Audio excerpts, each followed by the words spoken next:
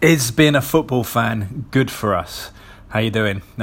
Just a quick thought, one that I've kind of put on Twitter yesterday. Got some really interesting comments from people surrounding this because I was listening to a radio station, well-known sport radio station in the UK, driving into my work at Sky Sports, and heard a guy on the phone talking about his football club and how he just wanted to win because winning was entertaining to him. This is a team that loses quite a lot, and was saying how that when his team loses, bear in mind they've lost quite a lot this season, he goes home, doesn't want to talk to anyone for the rest of the weekend. Now you kind of maybe think, wow, this poor guy's family. This was a grown man, easily in his 30s, I would have said, judging by his voice and what he was talking about. And it prompted me to put a message out on Twitter saying, is football fandom good for us?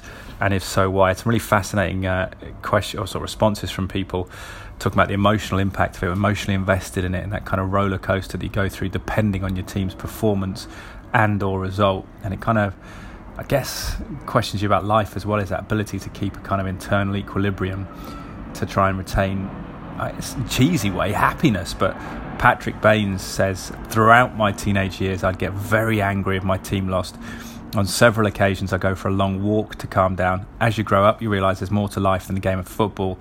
I still get annoyed, but nowhere near as angry as my 14-year-old self. And that was really powerful, wasn't it? 12, 13, 14, football was your world. You used to play with a tennis ball at school, break times, lunch times, after school, go cycle over to a common and play football then, and then you play for a team, play for the school team, and it was just wall to wall, wasn't it? And I remember the team that I supported, Manchester United, didn't live in Manchester. There was very few Man United fans, and I wasn't really a Glory fan because United, when I was a kid, late 80s, started getting into football, weren't really winning anything up until the 1990 FA Cup. A lot of people say that. My old man his folks are from Manchester area, so that was my connection. But I'd get absolutely pilloried at school if Manchester United lost. So I remember thinking, I don't want to go into school.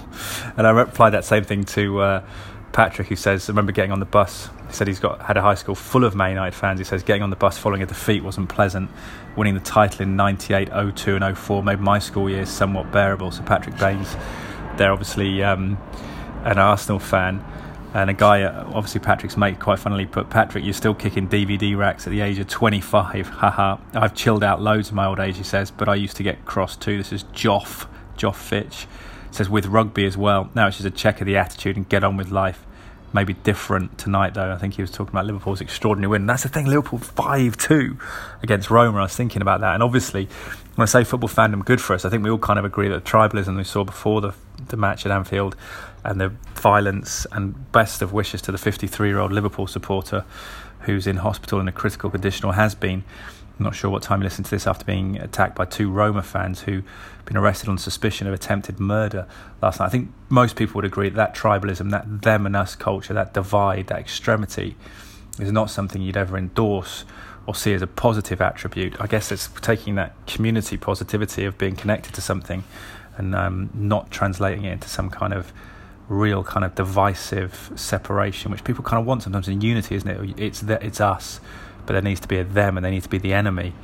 And that's obviously something negative. But it's just more for me about the emotional mood on us as individuals of our games, the team's games, and how it affects people sort of deeply, especially when you've got a family and stuff. You can't really swing it, can you? Going home to your wife and kids and sort of you're in a massive grump, surely not, and affecting their weekend. And maybe that's more about what we're trying to do as individuals and trying to be. And for me, it's kind of like you want to try and keep a consistent upbeat front in life, because why not? What's the alternative? Is being negative, isn't it? But Chris Lloyd, at Chris Lloyd TV, you might want to follow him actually. He's a good boxing reporter for Box Nation. I worked with him at the Olympics emceeing in London 2012, and he says, I quit it 3 years ago. He's talking about football, having been a fan for 20 years. One of the best decisions I've made, as my mood is no longer dictated by the result of a game. And that's it, isn't it? And I said, if you go on cold turkey, you couldn't control the emotion, and said it's tough. And Chris responded, it wasn't mega emotionally, I wasn't mega emotionally attached to it, but definitely had a bearing on my day. Anxious on the morning if it was a big game, then a high or low after, depending on result. Arsenal, he says, so mostly low. Arsenal, not bad at that 20-year period, as Patrick pointed out, a few titles, loads of FA Cups, to be fair.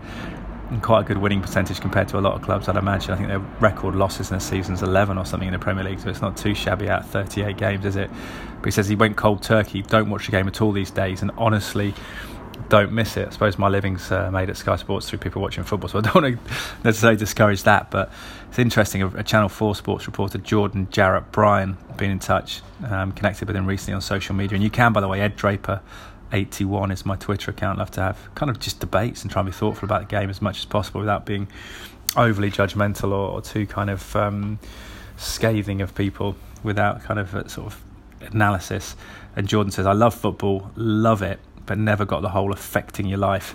Says more about the fan than football. I suppose it's an interesting point in the sense that you wonder if there's people who are so emotionally affected by the result of a team, can they maintain balance and a temperate mood when other things go against them? They're subject to road rage, more likely to have that, more likely to get into arguments, struggle to compromise at work, at home.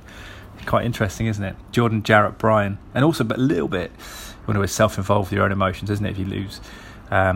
Jordan replies as well, I said about how I kind of prefer playing a little bit now in terms of five-a-side, although you do get annoyed when you lose on a team and things like that. He says, indeed, I've got mates who are hardcore fans, so those who obsess over results, allow it to affect their life for days, is ridiculous. A cup final loss, relegation, maybe I get that, but how often does that happen? Well, it depends on the team, doesn't it? And I've pointed out that a couple of my friends are Everton fans, and they kind of grew up in the 80s, or not grew up, but they were kind of like kids in the 80s, and family members supported Everton because they were pretty successful, won the league in 1985 and 1987, I believe, in the FA Cup in there as well, and kind of been small pickings for them growing up. Like 95 FA Cup final when they beat Man United was the only highlight for my mates. They tend to sort of develop a quite sort of depressed demeanour when it comes to talking about sport, kind of attritional, long-suffering kind of feel about those guys. Dan and Chris, my good mates from home. Mike McKenna says, I used to mope for an hour or so, then look forward to next weekend. Really feel for the people around that bloke. Talking about the guys talking about on the radio. DMG Personal, I'm not sure who that is on Twitter, but says, big believer in celebrating the wins and not letting the losses annoy me. Can't understand how anyone over the age of 12 acts like the world's ending due to team losing. I actually think a lot of fans want to use it as a way to show they're the biggest fans out of their peers. When he says juvenile, it's quite interesting. It's like a badge of honour in that kind of way, in the sense that it's like I'm more invested in it. Nathan Moat says, if we lose on a Saturday, I'll be honest, I'm a nightmare for my family to be around for the rest of the day. Fred says, love of the game does that. I love football, especially total football. So when Barcelona used to lose, I suffered. Well, wasn't that much, so was it, to be fair? And there's an interesting one from Lee Griffiths, who responded a little bit later, actually saying football fans are a very strange breed. But it's kind of, that's the pivotal thing, isn't it? It comes down to external things you can't control. Maybe you can cheer on at home and affect the mood of a game and influence it a little bit, but that's by being positive, isn't it?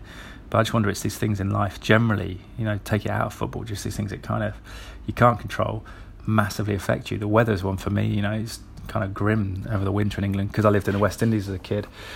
Crave a bit of sunshine and light, and actually for me sometimes that lack of light and really kind of saps your energy in the winter, but you try and kind of keep your mood upbeat because you think you don't want to be affected by variables that are just out of your reach. And that's the problem with football results, right? You want to invest in it, you want to love it, but having that detachment, the final whistle, to kind of shake it off, is a good lesson for everything in life. Put the past behind you and move on, isn't it?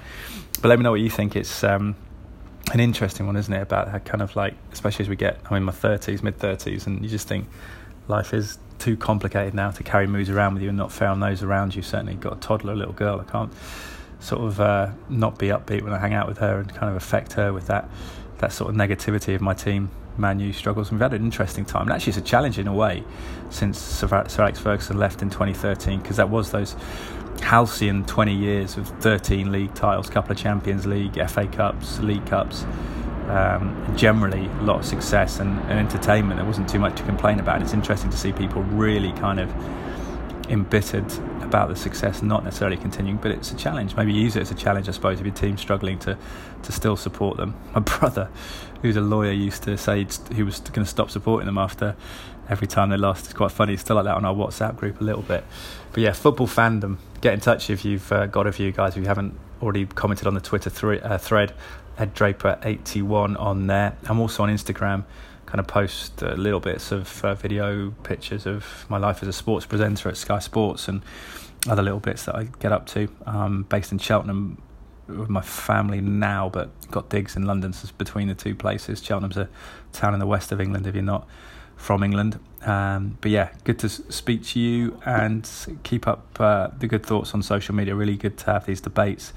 Boxing and football, my big loves, but I like to talk about all sport too. Lived in the States for a while, studying my masters in journalism out there, so an interest in those things. I know the NFL draft's coming up soon too, so maybe that's quite an interesting concept, isn't it? Quite a socialist concept to kind of rebalance things, quite a concept based in fairness, which is kind of, I guess, counterintuitive given American society is fiercely quite capitalistic. Capitalism is the forte, the survival of the fittest, but it's definitely a rebalancing when it comes to the pro teams. Could other sports learn from that? Less of a status quo, change things up a bit, give the weaker sides more resources, redistribution of wealth effectively is what happens in NFL, isn't it? Anyway, team, hope you're well. Is football fandom good for us? If you're watching your game coming up, try not to get too emotionally involved. Don't be like a reed blowing in the wind, as they say. Cheers.